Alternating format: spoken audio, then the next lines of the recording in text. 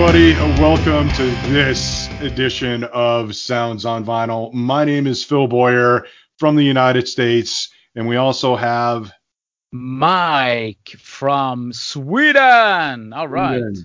And tonight we are doing a show about a little Right. band you guys might have heard of called Yeah. Metallica. Yeah. Metallica. And Who are those? I've never heard of them. Okay. never heard of them. No, Yeah, I never heard of they're them. just a little band This from little band California, trying to make it. Yeah, just trying to, they're just trying to eke their way through their career, just yeah. Oh yeah. And the record in question that we're going to be talking about tonight is called Ride the Lightning, Yeah, baby. released way back in 1984. Yeah. Actually, in July of '84. But do you remember the first time you ever heard of this album? So my first experience with Metallica was from Kill 'Em All.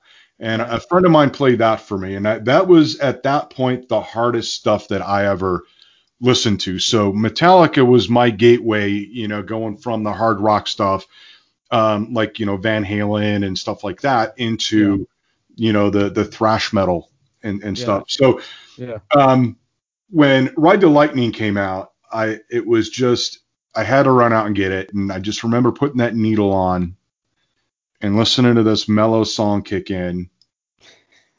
And I'm I like, know. I what, know what what, you. what the hell just happened? What happened?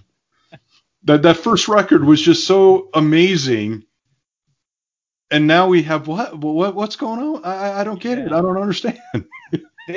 My first experience was actually this album freaked me out because I never heard anything like this before. As you, I was listening to Kiss and Whitesnake and Maiden, and the first time I heard this album was at a friend's house, and it was sort of like nuts because the heaviest thing I knew at that time was Judas Priest. They was, oh my God, that's heavy with the twin guitars and something like that. And he sits me down in front of his speakers. You gotta listen to this album. And I remember that still, if I close my eyes, still to this day, Phil, I can feel it in my bones. It's sort of like you sit here and you just listen, and you can see there's a smirk on my friend's face, and I'm thinking, what's going on? And that needle drops, and as you say, it started out with an acoustic guitar for the intro, and then I mean, good Lord, all hell breaks loose, and you can hear the pounding of the drums and the guitars, and I'm thinking, oh my God, I think I'm gonna die. I don't know.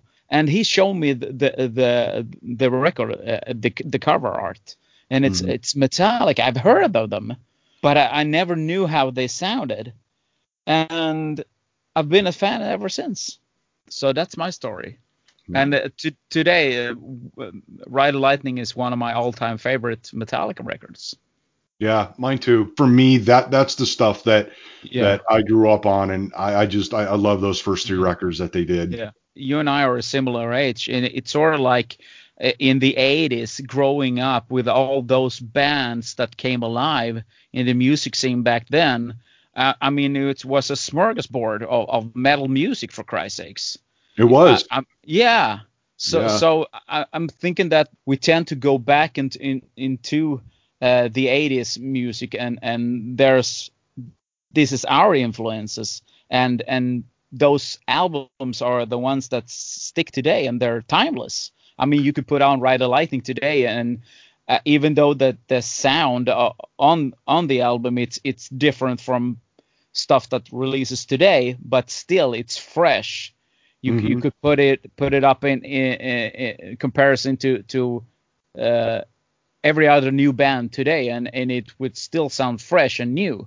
Exactly. I mean, I think for me that's a heavy Ride to Lightning is in heavy rotation for me for listening.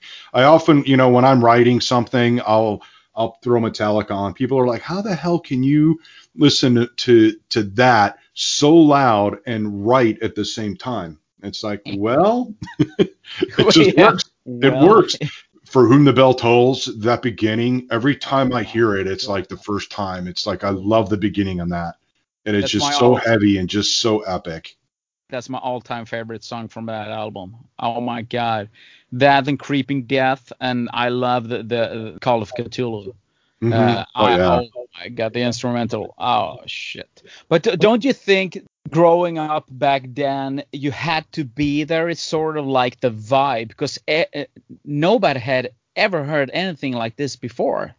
Even though when it came to Judas Priest, because they changed, they became more metal in the mid '80s. Growing up around that, there was a vibe between. I know there was a vibe between me and my friends hmm listening to buying all those records. Don't you think that has something to do with in the mix? Yeah, I mean, I think we're very fortunate to grow up in the 70s and 80s and have access to everything from Foghat to, so the early Judas Priest is really more just like rock. It really Yeah. wasn't metal. You listen to a song like Dreamer Deceiver. I mean, that's not metal at all. No, no. And then you've got the early Scorpion stuff was like kind of crazy too, from Yeah. the early 70s and stuff. And then as the years went on, they got more poppy, kind of like Metallica. We had such an assortment, a wide assortment of rock and hard rock and metal to listen to. And I mean, everybody was wanting to share, oh, hey, I found this new band and listen to this. And it was a really great time. I remember a couple of years ago, I went to see Metallica in Copenhagen. They were doing, I think it was 4 or 5 nights in the new arena called the Royal Arena. And they were like the first band to ever play that arena. Mm. And since Lars is from Copenhagen, it was a done deal. But James got a cold and postponed some of the dates. So I didn't know if my show was going to be happen at all. I think it was the day before they told us, well, he's going to perform. He's not at his best, but still he can carry a tune. They played Call of Cthulhu, and they have not played that song for like some years. And I'm standing up on the balcony looking down, and I'm surrounded by people who are sitting down in my own age, and we're humming to Call of Cthulhu. That's how we remember it. And I'm thinking to myself, because I knew there was an English dude right in front of me, a guy from France to my right, and then some Danish people and some from Sweden and so forth. And we're from different places in Europe and the world, and we have similar experience with this song. So Yeah. that's the impact that Metallica had back in those days. It's Yeah. crazy. And they do put on a hell of a show. It is crazy. I remember the first time I saw them. Oh my God, they just blew me away. They Yeah. really did. I mean, it was one of the best shows that I've ever seen. But my big claim to fame though was at a Metallica concert. It was at the Monsters of Rock in, I think it was 1989 or 90. It was when they came on and there was a big riot and they had to stop playing, and a big giant food fight started happening. Oh my God, I remember So that.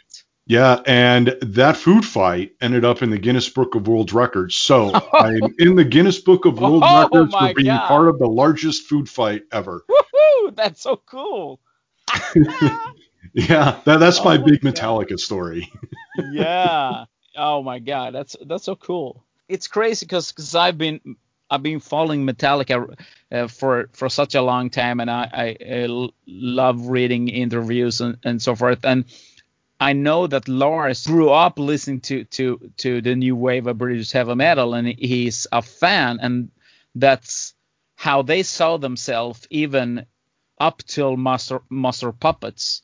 I remember some weeks ago I saw an interview where they described that they knew that after the Aussie tour that people are starting to talk really about Metallica, and they're beginning to hit it really big.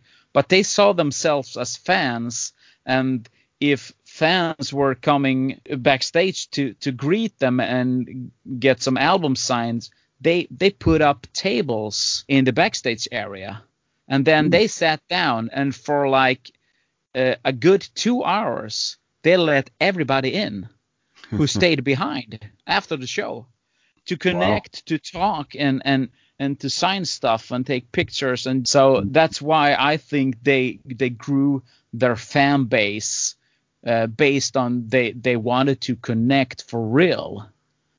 So that's why I think people like us in the age that we are now still go to the shows because of the memories that we have. It's so awesome when a band really does want to connect with the audience, and not just on stage but off stage, when they actually love being stopped on the street. I remember a couple of years ago we went to Germany to play some shows. It's sort of like when people outside of Germany come to visit, it's sort of like they don't know what's going to happen, and we're not that big of a band, but we headlined some shows, and after the show, I'm the one, because I'm the singer, I don't have to gear down that much. So my main focus is to wipe the sweat off my face and go down to the merch table and see if there's anybody there who wants to buy some stuff. And I'm standing there, and I kid you not, I was standing there for an hour and a half, and people are mind blown, because when the other boys was finished with gearing down, they came over and we took some pictures. And the stories that we heard, it's sort of like a German band wouldn't take the time to speak to people because they were headlined the show. They were out of there. They thought they were superstars. And then they thanked us just because we were talking to them, having a dialogue, connecting, asking, how are you? Did you like the show? Have you heard about us before? And they were sort of like, but do you care? Do you care for real?